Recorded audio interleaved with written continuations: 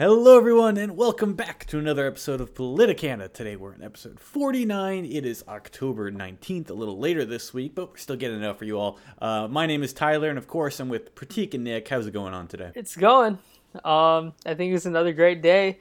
I'm excited for episode 49. Nick, how are you doing? You know, Pratik, given the fact that Colin Powell just died, I'm surprised you're excited at all. He's like a neocon's wet dream. And here you are, you're pumped for another episode. I gotta hand it to you. Always optimistic. All right, so we're going to kick it off talking about Colin Powell. So Colin Powell died on Tuesday, October 19th. October 18th, so yesterday.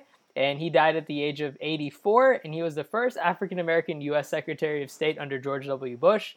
And he also served as a joint chairman of the Joint Chief of Staff under George Bush Sr. and Bill Clinton, and was also the U.S. National Security Advisor under Ronald Reagan and the Deputy National Security Advisor under Ronald Reagan. So Chairman Powell was one of the most well-known political figures in terms of neocons and in terms of political philosophy that we had in the modern day era. He was also well known for his intakes and his approaches towards foreign policy. He was well known as one of the biggest, most well-known diplomats around the country. He was a 4-star general, and he also was like one of the highest-ranking African Americans in the history of African Americans before Barack Obama became president. So he was the first African American Secretary of State, as I said. So he was one of the primary behemoths of his time, and it's sad that he passed away. Well, obviously it's sad that he passed away, Pratik, but the big thing here is him saying that there was yellow cake uranium in Iraq and sort of pushing the argument in front of the United Nations that we should invade based on that premise that they may have weapons of mass destruction. For Colin Powell's credit, he also was involved in a lot of other things that were successful, and he was also involved in a lot of things that were failures. I mean, he was involved in the invasion of Panama. He was one of the orchestrators of the Operation Desert Storm in the Persian Gulf War. And, I mean, regardless of whatever we have to say about the Iraq War, whether it was controversial or not, he still was one of the primary reasons why we got involved. And if there was anything that came out of it, it happened because of Colin Powell's leadership. And in terms of Colin Powell, if people had opinions about him not, lying about what was going on in Iraq, he was also forced to resign in 2004, and Condoleezza Rice replaced him. But he had a long tenure in office. He was there basically serving the public from 1986 to 2005. So it's a pretty long tenure, and based on that, regardless of whatever we feel about him, we had to give him credit that he, engaged in public service for such a long period of time. Well, here's the thing. Like, while he did have a long career, and it was at the tail end of his career that the whole yellow cake, the whole Iraq thing came about, that's when we were alive to, like, witness what was actually going on. Before then, we weren't, so it's more prominent in our own lives. Basically, if you don't know what happened, in 2003, he spoke to the UN. He had gotten intelligence that said the speech he was about to give had many red flags, many things that were not confirmed, but he went into the speech and saying that certain things were confirmed, like they did in fact have nuclear weapons. They had labs capable of producing anthrax and other toxins. So he essentially lied to go to war, and as good as he could have done otherwise, and like you could argue there was some positive that came out of the Iraq war, to go for it for unjust reasons and to present them as facts when they might not be facts is a big stain. It's a big black mark in your career, and there's no other way to look at it, in my opinion. Well, to be fair to him, I mean, what Pratik said with context actually clears it up for me now, where since he was involved in the 1991 Gulf War, that's when the United States severely underestimated Iraq's chemical and nuclear capabilities. We ended up finding a bunch of chemical storehouses after the fact, after we initially entered the conflict, and the U.S. intelligence community was basically like, oh my God, we totally underestimated these people. We got to get a grip on this going forward. So it's not really surprising then within that context that they completely overreacted, went the entirely different way, and were like just looking to find any sort of hint of a nuclear capability to latch onto and present as fact. When in reality, like you were saying, it was unsubstantiated. It was just a hunch.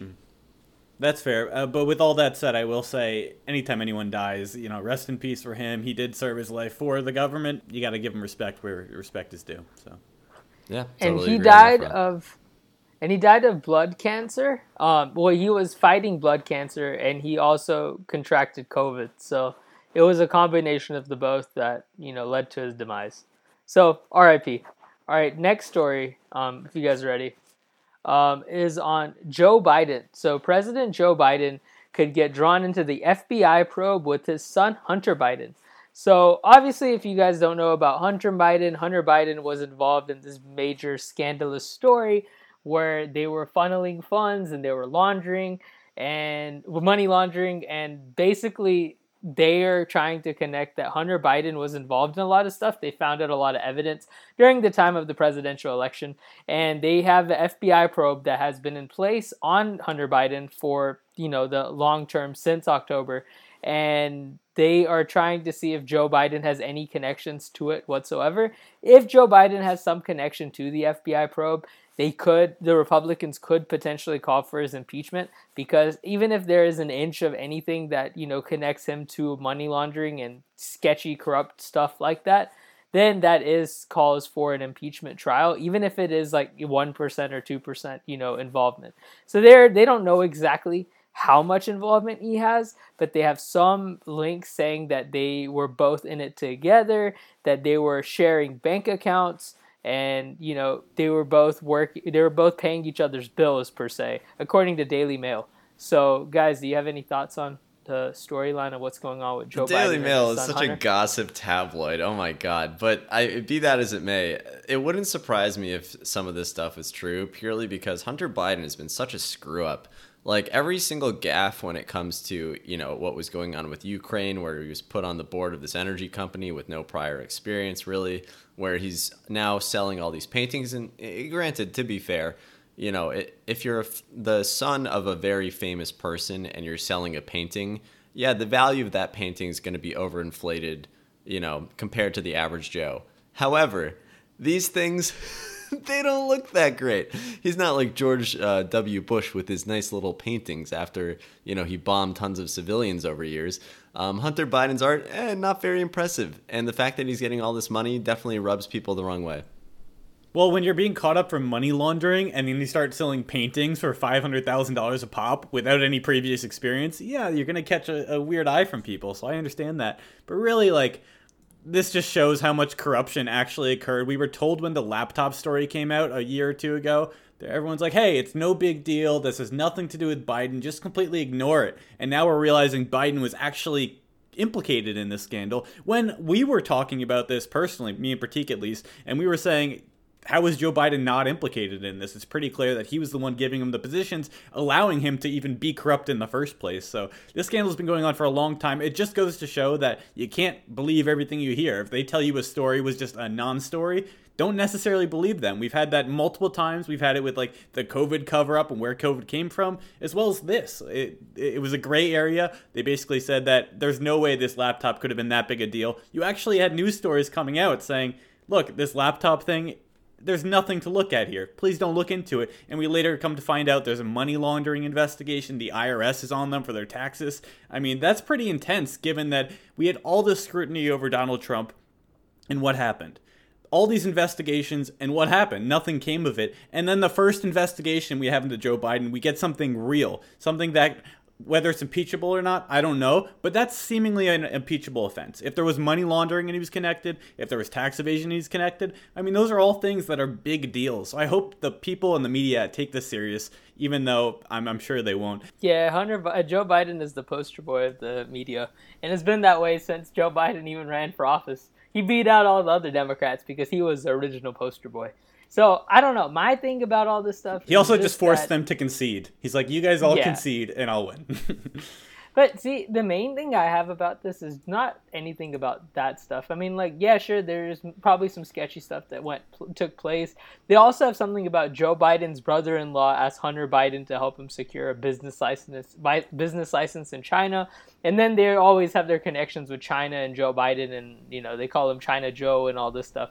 The right calls side him China Joe? The Republican side. Such a bad nickname. It doesn't even fit, dude. There's no alliteration. There's no assonance. It's garbage. I know, but I'm not the one that came up with it. But what I would say is that regardless of all this stuff, my only argument is that the Republican Party is still not going to do anything about this because the Republican Party sucks as a party. Think about this. If this was the Democrats and there was some storyline that came out about Jared Kushner having some involvement in some sketchy, shady stuff going on, and Donald Trump had some ties to it, and it had something to do with Russia, and then they were like, oh, Trump is Putin's puppet anyway, so, something sketchy is going on. They would have called it an impeachment trial for it. They called it an impeachment trial for all this other random stuff that Trump had less than 1% connection to, but because it was Trump, that he might be connected to it. This stuff, there is a clear connection. But it doesn't mean anything because obviously the Republican Party is not smart and, strong-witted as the Democrats are. Pratik, you only have three guarantees in life. Stuff. Death, taxes, and the Republican Party not doing anything or standing up for anything. What else do you have? I mean, it's a guarantee at this point. So you guys are taking this as fact. Look, I'm the lazy one out of the bunch. I haven't actually read the story, so I'll need to do that.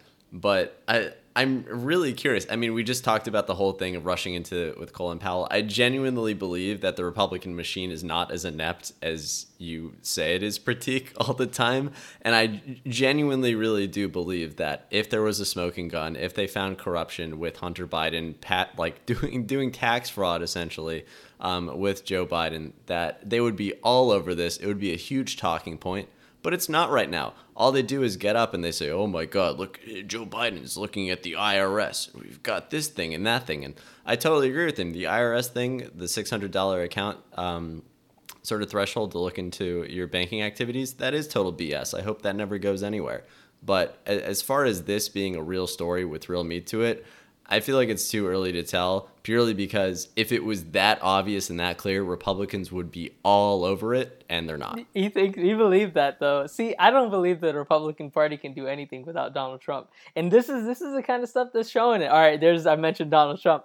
But see, I think that this is the problem with the party, is that the party literally watched the Democrats do what they did for 4 years. Regardless of whether they believed or liked everything that they did or not, they watched them for 4 years. They saw all the stuff that they tried to do against Donald Trump, all the impeachment trials that went on against Donald Trump, all the media assassination that they had of the guy. Biden has had a cakewalk throughout his entire presidency. He literally screwed up in Afghanistan. They talked about it for 2 weeks, and then they talked about Supreme Court abortion stuff, and they forgot all about whatever happened in Afghanistan. If that was Trump, it would have lasted for 4 years. Every negative story about Trump, because regardless of how much positive that the guy did, yeah, sure, he also screwed up, and he also did some good stuff, like every president. But you only talked about the negative stuff. And it was literally like, oh, wow, you like Donald Trump? Man, that means that you're the wrong person. So many celebrities got kicked off their shows because they supported Donald Trump. Random stuff. This kind of stuff is why I feel like the Republican Party sucks at everything that they do. They can't win the media because that media narrative's out of the water. All they have literally going for them is Fox News, but even Fox News is technically corrupt now. Then you have this kind of stuff where they have clear implications that they can try to throw something on Biden. They don't know what they're doing. They couldn't impeach the guy whenever he screwed up in Afghanistan. Not impeach the guy, have an impeachment trial. They had those all the time during Donald Trump. It was oh wow, there's an impeachment trial going on. There was an impeachment trial that happened 3 months ago. It's normal now. They normalized all that stuff with Donald Trump. With Biden can say or do anything stupid and he'll get away with it. There's nothing that they can do on Joe Biden. And it's not it's not anything against Joe Biden. Joe Biden is just acting like any president would act, because a lot of the presidents do stupid and shady things. And they have stupid and shady past. But with Joe Biden, the problem is that the Republican Party is the issue. The Democrats are doing exactly what the Democrats should do. Joe Biden is doing exactly what he should do to cover up sketchy, shady stuff like what's going on. But the Republican Party can't fight or act for anyone. They can't even fight and act for themselves. Regardless of January 6th, yeah, January 6th happened. They couldn't defend the president. And half the people that got elected during those elections that happened 2 months ago when they got reelected, half of those people got reelected because Donald Trump was running as a presidential nomination. And that's the fact of life, is that whoever these representatives and senators are, whoever all these House people are, whoever the Senate people are, and all these state legislatures throughout the board and in Congress, half of them win because of the presidential nomination and whoever is their face that's going, in front of the party. right? So if Donald Trump wins, he's not winning, or if all these Republicans are winning, they're not winning just because everybody knows who all these regular types of representatives and senators are. They're winning because people vote straight ticket and they vote straight Republican Party or straight Democratic Party, so they either voted for Joe Biden or Donald Trump.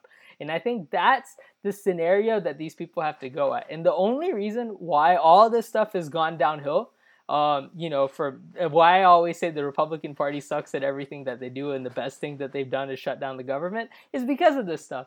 Democrats are a very smart party. They make smart decisions. They think about what they're going to do 10 years later. Republican Party can't even figure out what it's going to do next year. Forget about 10 years later. And that's the issue with the party, is the party hasn't done anything to win midterms. If they win midterms, it's solely because Biden hasn't done anything to impress anybody as president. But if they don't win midterms, like this, because the Republican Party hasn't accomplished anything since Donald Trump left office. And frankly, even when Donald Trump was in office, the party, Congress, all those people, they couldn't accomplish anything. They're a bunch of losers just sitting there warming up the seat. I wouldn't take as hard of a stance as Pratik that they can't do anything, but I think for sure with Donald Trump, they had a better control of the media cycle. You can't tell me if Trump was more out there right now that this would be a big topic of conversation. Whether the evidence is there or not, it wouldn't matter. Just like how Trump was a big topic of conversation, he was being impeached multiple times off flimsy evidence, but it was in the media cycle for a very, very long time. Trump would have brought this into the media cycle, and if there were any bits, any smoking guns, for instance, they would pop up. The Republican Party does not do a good job of bringing them to light, bringing possible things to light. And I think that's inevitably where they fail. So I think Pratik, you're right in that they can't control the media. I don't think they're generally incompetent with everything. They have no plan in the future. I think they're okay in that regard. I just think they don't understand the media cycle, and I think the Democrats do a way better job in that regard. So Nick, let me ask you, do you not think if Trump was there right now talking about this laptop, talking about the corruption going on, and he had maybe a better outlet to get it out to the people? He used to have Twitter, no longer has Twitter. Do you think he would influence the discussion, at least create a discussion around it? Regardless if there is evidence or not, people would be talking about it. To deny that would be just stupid of me. You're absolutely right. Obviously, if Trump was talking about it, it would get coverage. And there's no one, to Pratik's point, there's no one like Trump in the current Republican Party. There's no one who's able to bring things to bear and really drive that media narrative. Ted Cruz, as well-spoken as he is, as respected as he is in many places around the country, is much too boring and too much of a, well-educated parliamentarian. He doesn't have the same sort of delivery as Trump did. And so when it comes to making actually, I would disagree there. I think Ted Cruz, given his law background, can be an effective attack dog. When he gets a witness up on the stand, or let's say a Biden nominee for something, he will go after them. He will prove his point. He's generally pretty effective rhetorically. However, when it comes to media coverage, he usually botches it. And I think that's the main difference, is there's just no one like Trump in the party to bring that attention. So to answer your question, yes, absolutely, Trump would bring more attention to it. And that's a real issue for the Republicans on driving that media coverage. I mean, the Dems, they've got AOC. She always picks up a bunch of stuff. Bernie, not as much, but at least you have some people who can drive the conversation. The Republicans really have no one. So Tyler, we'll move on to strides and talk about China. Yeah, moving on to China. So for those who don't know, there was recently a supposed hypersonic missile test by China. So just to read the story, China allegedly, reported by the Financial Times, tested a nuclear-capable hypersonic missile in August that circled the globe before speeding towards its target, demonstrating an advanced space capability that caught U.S. intelligence by surprise. So the Chinese government came out and said, hey, this is actually just an ordinary spacecraft. It's not a missile at all. No need to worry. But the intelligence agencies in the U.S. seem to think otherwise. So basically, hypersonic missiles are designed to travel at incredibly high speeds. They can fly great distances, as I mentioned, all the way around the globe, and they move quickly through heavily defended airspaces to attack targets such as harbors, airfields, and other installations before they can be successfully shot down. So that's something that's incredibly dangerous that we don't actually have a defense for. At this point, Russia and China are both developing hypersonic weapons, but this does show signs of what is to come, the future of warfare. China, like I said, had come out and said it's just a spacecraft, no need to worry, it's not a missile system, but the U.S. intelligence says otherwise. So what do you guys think at this point? Well, so I think there's an interesting parallel. I highly doubt that China is more advanced than the U.S. when it comes to military technology, especially our Air Force. There's just no fucking way. If you look at sort of how they're quoted on this stuff, you had, whatchamacallit, Chinese Foreign Ministry spokesman Zhao Lijian told reporters in a regular press briefing that according to my understanding, this test is a routine spacecraft test used to test a reusable spacecraft technology. Oh my God, repetition. This could provide a convenient and cheap way for humans to use space for peaceful purposes. Now, the United States years ago for the X-37B, which is produced by Boeing's Phantom Works, which works with the military, it was actually used to be an open project under NASA in the late 90s, and then went over to DARPA, which is the Defense Advanced Research Projects part of the Department of Defense in the U.S. military, and at that point it got classified. And so this is early 2004 when we were working on something very similar, and it caught public wind or caught wind of the press, and there was some article about this many years ago about how, quote, this was from a fact sheet produced by the Air Force, and this is 15 years ago, saying, quote, the primary objectives of the X-37B, which is the U.S. version of this, are twofold. Reusable spacecraft for America's future in space and operating experiments that can be returned to and examined on Earth. That sounds very similar to what the Chinese foreign minister just said about their test. So it wouldn't surprise me if we both have the same sorts of technologies and it's just, denying it as much as you can. But it really wouldn't surprise me if this did in fact happen and if the Financial Times original reporting is accurate. See, one thing I'm worried about this stuff is that I feel like with this kind of stuff, these kind of weapons get, created, is only going to reduce the amount of warfare that we have. So that's a good thing. But we also need to keep up with everybody else. So when we spend all this money on defense spending, this is the kind of stuff that it should be going to. Like, we need to spend more money on research and development and making sure that we're keeping up with our competitors. Because regardless of anything else, we don't want to get into war. And that's the primary reason why we go in to spend all this money on defense. And that's why we do all this kind of research. Same with these countries. Like, even North Korea fired this new hypersonic missile into the sea. Apparently that's part of one of the stories in here. It says read more on Guardian. But I think that's the thing, is that this is all connected. And I feel like the only way that we can make sure that our country is safe is if we continue to spend money on, building up our infrastructure and in this kind of stuff, and making sure that we're as developed as all these other countries are and have as strong, if not stronger, missile technology than all these other countries do. And I think that we usually do, but we also need to make sure that if there is something that China is better than us at, we come up with something that makes us better than them. And that's all. It's all going to be good for everybody, because that's only going to make it so that we don't end up going to wars, because we're always trying to up one another.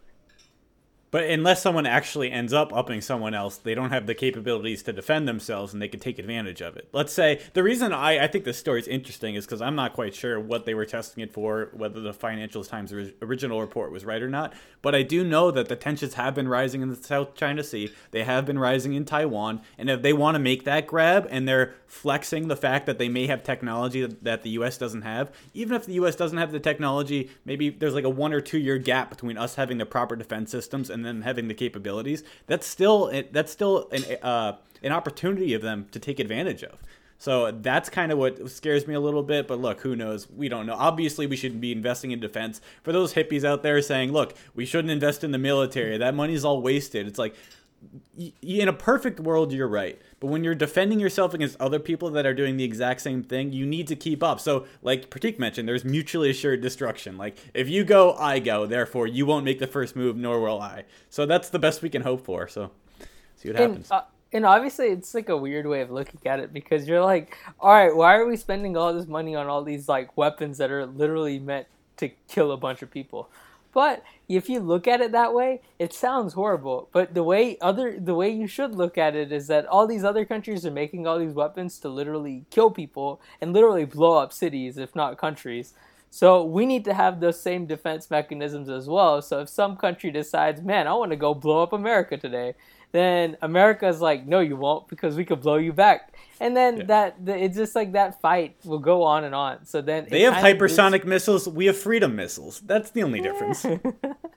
It's just one of those things. You want to make sure that nothing happens, and in order to make sure nothing happens, you have to make sure that nothing happens. And the way you make sure nothing happens is you continue to invest and build and do development on this kind of stuff. But isn't it kind of scary? Like, as we're developed, like, we've had nukes now for like 80 years, and now we have missiles that can fly around the entire globe and hit you before you can defend yourself. That's kind of scary. It's like almost a new era of warfare. And see, I think that, I mean, in all honesty, all the development that we've had in the last 70, 80 years, to some degree, could be attributed to the fact that there were nuclear weapons. Because if America and if Soviet Union didn't have nuclear weapons at the time, they would have probably gone to war eventually. But because they didn't go to war, like, it just kind of went on and on until Soviet Union, just their economy fell apart because they were a communist country and they couldn't take it anymore because it was too big. But until you got to that point, you basically evaded war for such a long period of time, maybe 40, 50 years. Before that, we'd go to war with some country like every 5, 10 years. That's true, Vietnam, but there were close calls. Like, isn't there a story where a guy in Russia got a false test, and like supposedly they thought nukes had been sent from the US, and he had to click a button and he would have responded with his own nukes, but he didn't. He trusted his gut or whatever. I mean, how many close calls can you have before there is a missile that's just launched? So that's something to think about. And I agree with you, but the scale of the warfare that would occur if any missile was launched and any nuke was detonated, we have bombs today that are so much more powerful than nuclear missiles, the ones we dropped on Hiroshima and Nagasaki. So it's like, I know, it's a scary thought. It's just one of those things that, you know, we will never actually be able to understand why we do everything that we do, but the fact is that all these other countries continue to do it, so we shouldn't be left behind. It's just one of those things, regardless of however we feel about it. Like, none of us are like, yeah, these missiles are great, you know. We're all like, you know, we're all kind of pacifist to some degree. None of us want war, and this is just one way to prevent it. Yeah. And look, let's take the other half of the conversation. Let's say they are developing this technology simply for space travel and space expeditions, maybe space mining or something. That's also a new era of potential warfare where we're battling for resources out in the intergalactic warfare. I don't know. It's like Star Wars, Star Trek. But do you guys think that's something we should be investing in more? I know we announced that we're going to have some kind of space force, but like if China's really investing heavily into it, we don't want to be too far left behind there. Wouldn't that also be a big detriment to us if we're not advancing as much as they are in space? I know we are in the private sector. Obviously, you have like Blue Origin with Bezos, and you have SpaceX with Elon Musk, where they're actually bringing passengers to space, but maybe on a more industrial scale, so we can start getting resources from outer space, even colonizing one day. There are companies who do that in the United States. In fact, I think there are a few out there in the world right now. I mean, the main draw for them is mining rare metals, and then there's some company in California that's like, oh, we should go by and like mine water from space rocks because we're gonna have water shortages decades from now. That'll be a thing. You know, I totally see the rare earth mineral stuff. I feel like that would be, which I guess is a bit of a misnomer how it's used now, but you know, mining a very valuable metal from an asteroid, well, not an asteroid, but whatever space rocks they're going from, that makes a lot of sense. I will say the one thing we haven't touched on yet that I want to briefly mention is, Pratik, when you were describing the United States and Russia, and Tyler, when you said we almost went to war with each other over that blip where there was the Russian guy who said, this is probably, you know, an error, I'm not going to do anything, saved us from a nuclear holocaust, essentially. All that stuff said, that was the United States and Russia. There really wasn't anyone else at the table. Sure, France had nuclear weapons. Sure, Great Britain had nuclear weapons. Sure, other people did. But it was really the United States and Russia. Those are the big two. Now with China, with its hypersonic missile testing, it's forcing Japan and others. Japan announced that, you know, they're sort of targeting 2026, the mid-2020s, to have this same sort of capability. And it just becomes a new arms race where, okay, you know, nuclear weapons, they were a big deal back in the day. not as much anymore. Now we're going through literally shooting, like having a spacecraft that can then carry them into space, beyond your radar, through all of these complex maneuvers. And honestly, part of it could be pretty cool. Some of these things are going to be powered by solar power. To have objects that fly at hypersonic speed, which for people who don't know is 5 times faster than supersonic. Think of the Concorde, the airplane that used to be operating. And I don't know, if we got hypersonic aircraft technology, that's not just a military invention that's only for the military. That could be huge for civil aviation. Think about how much more interconnected the world would be if we had hypersonic flight, where you could get up, go to China in less than a day. Just in a couple hours. I think that would be huge. Maybe we wouldn't go to war then, but who knows? Maybe maybe there's some bad things that could happen with that too. Imagine a hypersonic plane starting a new 9/11. Jesus Christ. Oh my God. But in any case, that's all I wanted to bring up was just, it's no longer the United States. And saying that hypersonic planes will be the best route. That's going to consume how much more gas and energy and all that? Well, that's why they got to be solar powered, my friend. That's why we need those military planes. Oh, yeah. We can bomb each other as long as it's environmentally friendly. Exactly. No, but see, I think that's part of it too. Is like we look at nuclear, all the nuclear weapons and all that stuff, missile technology back then. But imagine if we were in a world of nuclear energy controlled stuff now. Like, our world would be so much faster. It would be so much more efficient. And I think the same thing with this stuff is like, all right, you have this hypersonic technology. If we can utilize that and make it so that it makes the world more globalized, that's a good use of that technology. It doesn't always have to be used for bad. We always look at this stuff and you're like, oh, it's bad. Like, nuclear is a little bit different because a nuclear explosion can be really bad. But, I mean, at the same time, if nuclear energy was to work out, then that could also be very good. And it's the same as this technology. I just think that there's always two sides to a coin, and you shouldn't always look at it from the negative aspect, because there's a lot of positive stuff that comes from this stuff. Same with us going into space. If we can all engage in asteroid mining, then that would also be very beneficial to the entire globe, not just America. And I think we have to look at it in that way because our world is so interconnected. Like, the fact that we have to have some supplies come from some country like China because we don't have the capabilities of having that same supply coming from the United States already shows that even if America and China hate each other, we still are relying on each other. If we don't buy their supplies, they get hit. And if they don't deliver their supplies to us, then we also get hit. It's always like a connected game. So I just think that we always have to look at it from a positive aspect. Because even if there's all kinds of sketchy, shady stuff that goes along with all these other countries and there's so much competition and they might all blow each other up, at the same time, the reasonings to why a lot of this world is so interconnected is because of that fear itself. And the fact that we have all these trade organizations, we have the United Nations, we have all these unions in place that are there to basically prevent something like that from going on. And it's good that these kind of things are there. These kind of development things do take place because that also brings us together as well. Yeah. And with that, that might be a good transition. We're talking about travel and all that. Maybe we could transition into talking about the supply shortages we've been experiencing as of late. So you want to go ahead? Yeah, you go for it if you want to. Okay, I was just going to say, so some 200,000 shipping containers were gridlocked on Monday, October 18th, off the coast of Los Angeles as pandemic-related disruptions continue to affect various supply chains. You may have seen your grocery stores or whatever stores you're going to. Many things are off the shelves. We're just having a lack of goods being able to move at this point, and it's been 2 years since coronavirus started, essentially. We're still experiencing the slowdowns, still experiencing a lack of supply in certain areas, and it's hitting us harder now than it was even a few months back, so it seems to be getting worse. So what do your guys take? I think that it's a really problematic situation, and you can see it in every aspect of what's going on right now. Like, from labor shortages, you've seen every single price go up of every item that you want to buy. Like, I don't think that there is a item that you would buy that doesn't have a higher price than it did like 3-4 months ago. And that's because of this supply shortage. We have been experiencing in the hotel industry that we'd order towels and like toilet paper like 6 months beforehand and it would arrive. And we expected to have it like in 2 weeks. that kind of stuff is what's crazy about all this stuff. Like little random things that we don't even think about that we're like, whoa, why is there a supply shortage on that? Like there is a supply shortage that US Foods is having on decaf coffee.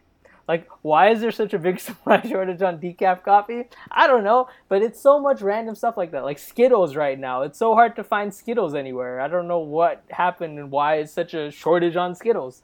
Like, where did the demand come for Skittles all of a sudden? But it's everything. Like, the price, everything's going up. There's a level of inflation that's going on. The prices of everything has increased. You can't find, like, anything for the same price that you were able to find it before. You're overpaying for all items. The cost of doing labor has increased, and then the cost of making equipment has increased, and you can't find enough supplies to actually have everything in place as well. So it's just like a big bag. Yeah. This was actually caused by the economy reopening, because while the economy was shut down, the demand for a lot of items went down when everyone was just staying inside. But now that we've reemerged and the economy's come back to life, that's why we're seeing the shortages right now, even though it seems like so far out from when the coronavirus began. It's actually... I wouldn't agree with that either because, I mean, at least in my industry, of course, every industry is a little bit different. But we had supply shortages during COVID as well because you didn't have anyone delivering stuff and you didn't have enough people working. So it's still the same issue. Now, the problem is that you have all kinds of built-up inflation that happened all of a sudden because there's people that don't want to work in certain countries, and including ours, because of COVID and the stuff going on with COVID. Then you have all these other issues where because there's certain programs and government programs in place that is paying people more money than they can make, working, that kind of eliminates a lot of the lower wage and minimum wage and those kind of lower scale workers that we all need in society. And then all that stuff kind of builds back up because with the COVID shutdown, you had a lot of businesses that were kind of, stagnant and they weren't doing anything. And all of a sudden they have all this big demand pop up, but they don't have enough supply and they don't have enough workers to make, their ends meet. So it's all kinds of factors. I don't think it's just one or the other. I mean, in terms of the auto industry and that kind of stuff going on, like the chip problem is there. So like a lot of the chips that we see all come from China. And those chips, in terms of America, the stuff that we develop is not the same, is like a much higher capability than some of the auto manufacturers can take in. I thought they were from Taiwan, Pratik. Is Taiwan now a part of China? You moved to the other side? I don't think it's just Taiwan. It's all those Asian dragon countries and China. So all those countries all have some, capabilities and some things that they send. You're right, but Taiwan Semiconductors, I'm pretty sure, is like more a plurality or a majority of the world's, chip supply. You're touting your investment over there? What's going on? You're pumping the stock? No, I think you're absolutely right. But also, China's been having power outages, and that's something else that's affecting all this. They've been having a ton of blackouts as of late. And the chips, they go to cars, but they also go to computers. The fact that people are more into cryptocurrencies and mining, they've taken up a lot of the chips. So the chip issue is a big deal that is not going to be resolved for the next year or two, which is kind of unfortunate. Well, Pratik, even for basic goods, for example, the shipping industry, I feel like part of it is just capacity shortages where I get what you were saying about, Tyler's original point, there being a little bit more to it than that. However, I genuinely do think that part of this is, and one of the things that you saw the Biden administration actually take a stand on, I think it was either this week or last week, was some of the ports in the United States and trying to make them operate with greater hours and at greater capacity because, we're trying to catch up where, obviously demand shifts all the way down on the curve, supply is going to shift down too. And once demand starts, popping back up, supply starts popping back up. But if we don't have these key, if you no longer have the same workforce at, a port or a point of entry where import-export controls are in place, then it's going to take you longer to process the goods. You're going to have, people backing up. You're going to have Buttigieg going on TV talking about stuff. So, yeah, I don't know, man. I would say, and I think both of you are right. But, hey, that's just me, the lame Democrat centrist. Get your Christmas gifts early this year because you have no idea what's going to be happening around the holiday season. Demand's only going to be going up over the next few months. So yeah, get your in-laws some toilet paper. We all know what happened last time. I do want to transition this to a question though, because this is something that I've experience. I've like thought about a lot. I actually had a class on operations management where we talked about this kind of stuff in big detail. But what I'm really concerned about, I mean, in terms of some of the stuff that's being a shortage on, is like there's a supply shortage on meat, there's a supply shortage on medicine, there's a supply shortage on household products, like basic stuff that we all need to have. Like it's not just like the big stuff, luxury goods. It's even basic stuff. So I think one concern that makes everybody wonder is, I mean, this might be a more isolationist approach a little bit, but should America and all these countries themselves be a little bit more autonomous in trying to have some industries in place that makes a lot of these products in their own country? Because I'm sure, like, it's a weird way of looking at it. I mean, we're always talking about free trade and globalization and how we need to look at stuff through a comparative advantage lens, but the fact is that we're so reliant on a lot of these other countries, and a lot of these other countries are so reliant on a lot of other countries. If every country was a little bit more self-dependent and more reliant on themselves, do y'all think that would actually change anything, or do you think that would just make things worse because prices would still hike up? I don't think every country can be self-dependent. I think there are certain industries that they don't have access to if they weren't able to import them, for instance. So I'm not sure that it's possible. I agree that the global economy, like if there's one hiccup in the supply chain, there could be issues for everyone. But I'd rather be in this scenario than you're in some random country that, let's say, can't get oil because there's just no oil around. What do? You need oil to run your cars and stuff like that. So I don't know how realistic it is to say that we should all be self-reliant. Somewhere in like the United States, North America is very mineral rich. Like we have a lot of natural resources here. We might be able to accomplish something akin to that, but so many other countries in the world I don't think would be able to do that. How, like North Korea, for instance, they've tried to sustain themselves for how long? They were supported and propped up by the Soviet Union for a very long time, and the past 20-30 years has been horrific for them economically because they can't rely on anyone in the outside world. So I'm just not sure how feasible it is. What do you think, Nick? I think as far as Well, what is it that we all want as good capitalists? I think we want efficiency here, right, Pratik? And you were saying, comparative advantage be damned. We need to be self-sustaining. I think people would take issue with that. I think if, you didn't have this pandemic, I don't think it's such an issue. I think it's a good thing that, people are able to exploit the fact that, hey, I have a comparative advantage in this, you have a comparative advantage in that. Let's agree on some terms of trade. And look, if there are no agreeable terms of trade, such due to things such as national security threats. I mean, you look at the stuff that happened with 5G over in the UK and the US, where we were all concerned about Chinese telecommunications companies putting in backdoors and all these other things to shut down our communications infrastructure. Then that certainly influences that. And in that case, not a good idea. We should be doing that ourselves. But when it comes to everyday household goods, I don't know, dude, what if we wanted to get lima beans and someone like, Panama could produce them very cheaply? I mean, maybe Colin Powell would say that we should invade them. But, I would like to think that we could just come to some terms of trade and then, go back and forth a little bit so that U.S. consumers could benefit from it. I think I agree with that. I just wanted to bring it up because I was just curious because, we always have that conversation that, oh, wow, we're so reliant on China. We're dependent on China on so much stuff. A lot of stuff is made in China. Why is that stuff not made in America? Why is America so lacking in making stuff in America?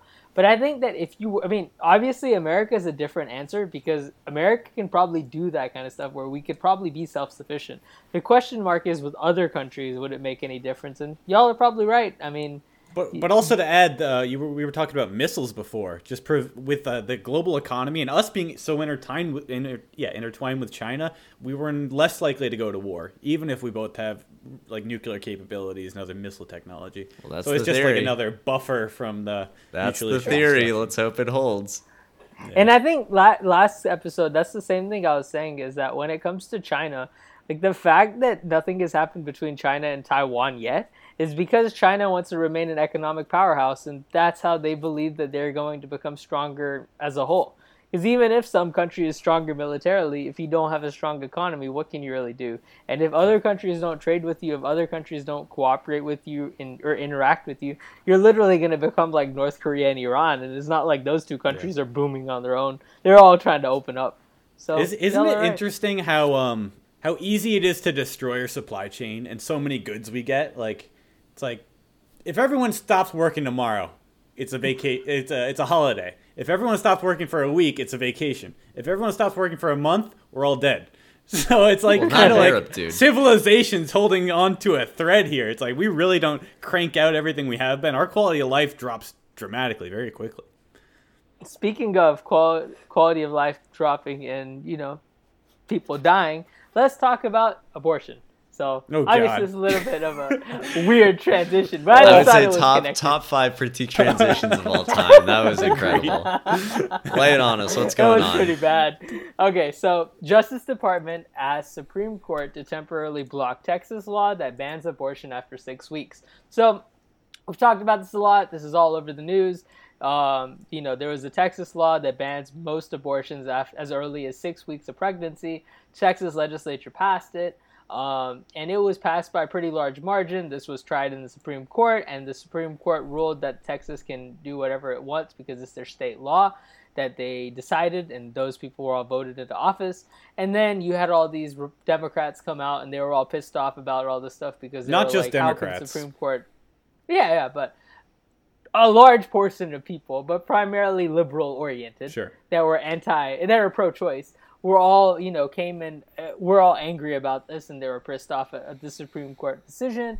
And then they even talked about, putting more Supreme Court justices and all that other stuff that, they've discussed. But so this storyline is saying that the Biden administration asked the Supreme Court to temporarily block the enforcement of a Texas law that bans most abortions after as early as 6 weeks of pregnancy.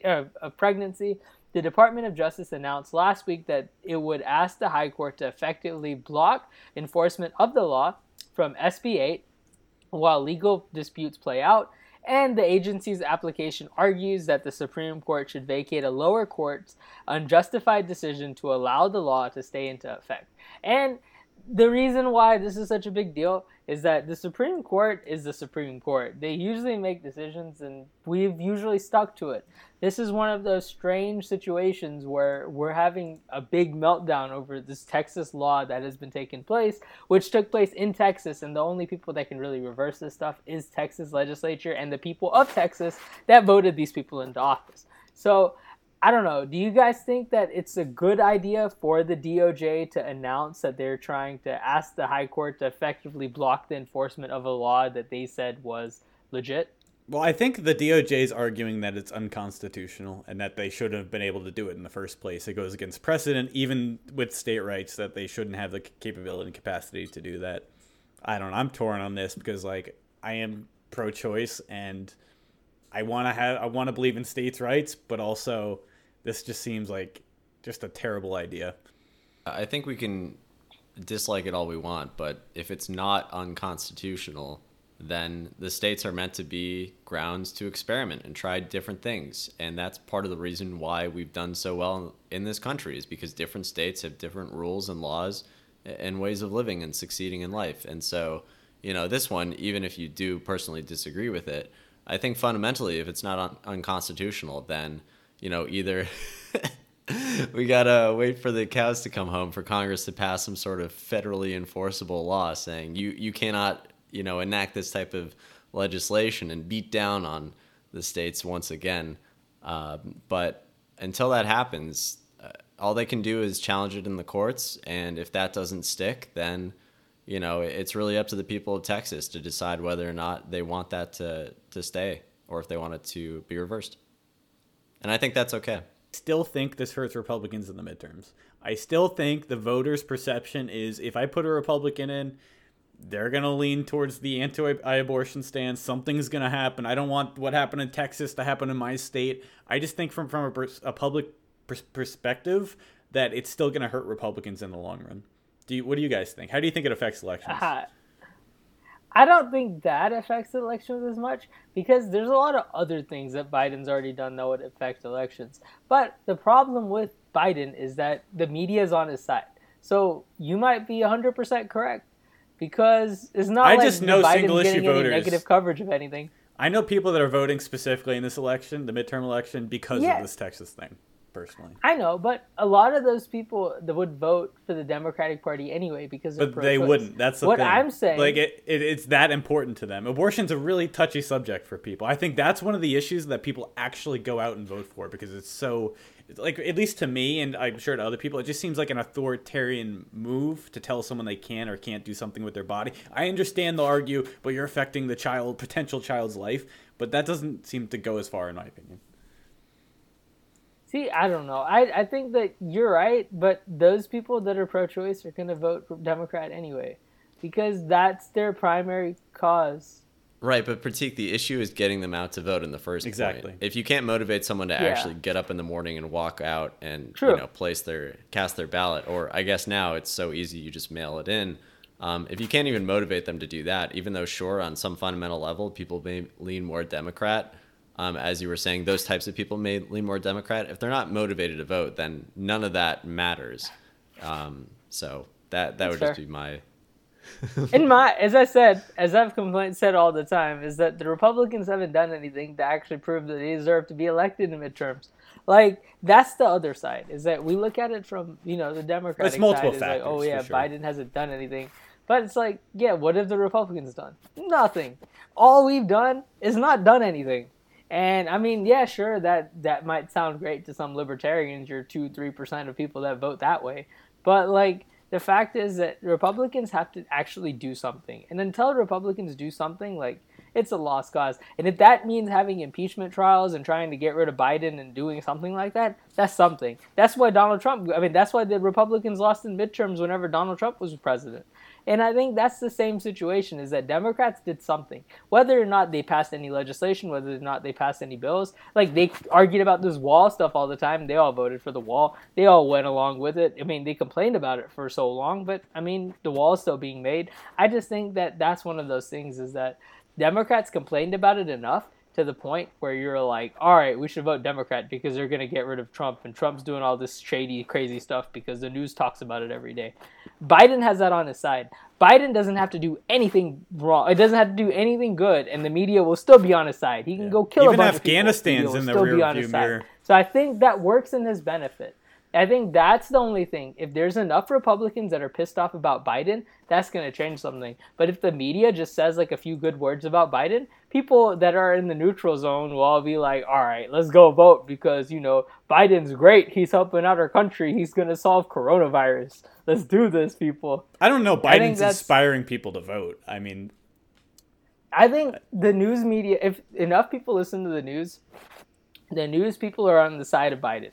So, that's something we could talk about. So, I mean, I was actually just looking through all our episodes because we're coming up on our 50th episode, and we had talked about how the media's ratings have been collapsing this year. So, the media is going to more alternative media, like online. The conservatives are finding their niches, the liberals finding their niches. It's not as much just the mainstream media saying something and everyone just follows suit. So, we'll see what happens. It's like how it used to be with the three major networks, ABC, NBC, and I forget the other one. CBS. CBS. And then all of a sudden, CNN, Fox, others start coming up, and they're like, hey, look at us, we're the new kids on the block. Well, now you've got new kids on the block. And gradually people are going to be drifting away from the older forms of media because, frankly, whatever formula they're using isn't as gauging. And I mean, look, most people are on YouTube these days. People are on TikTok. People are on all these different platforms that, sure, I fully concede that there is still a space for traditional news media, more traditional news media, I suppose. However, I don't think they're ever going to reach the same sort of levels of engagement or the same monetary metrics that some of these alternative platforms are able to really grow in leaps and bounds. Please don't get your news from TikTok. Or Facebook. Maybe I'm an old geezer, but like, goddamn, people, it's 15 seconds. Can you really get that much in 15 seconds? Twitter, though.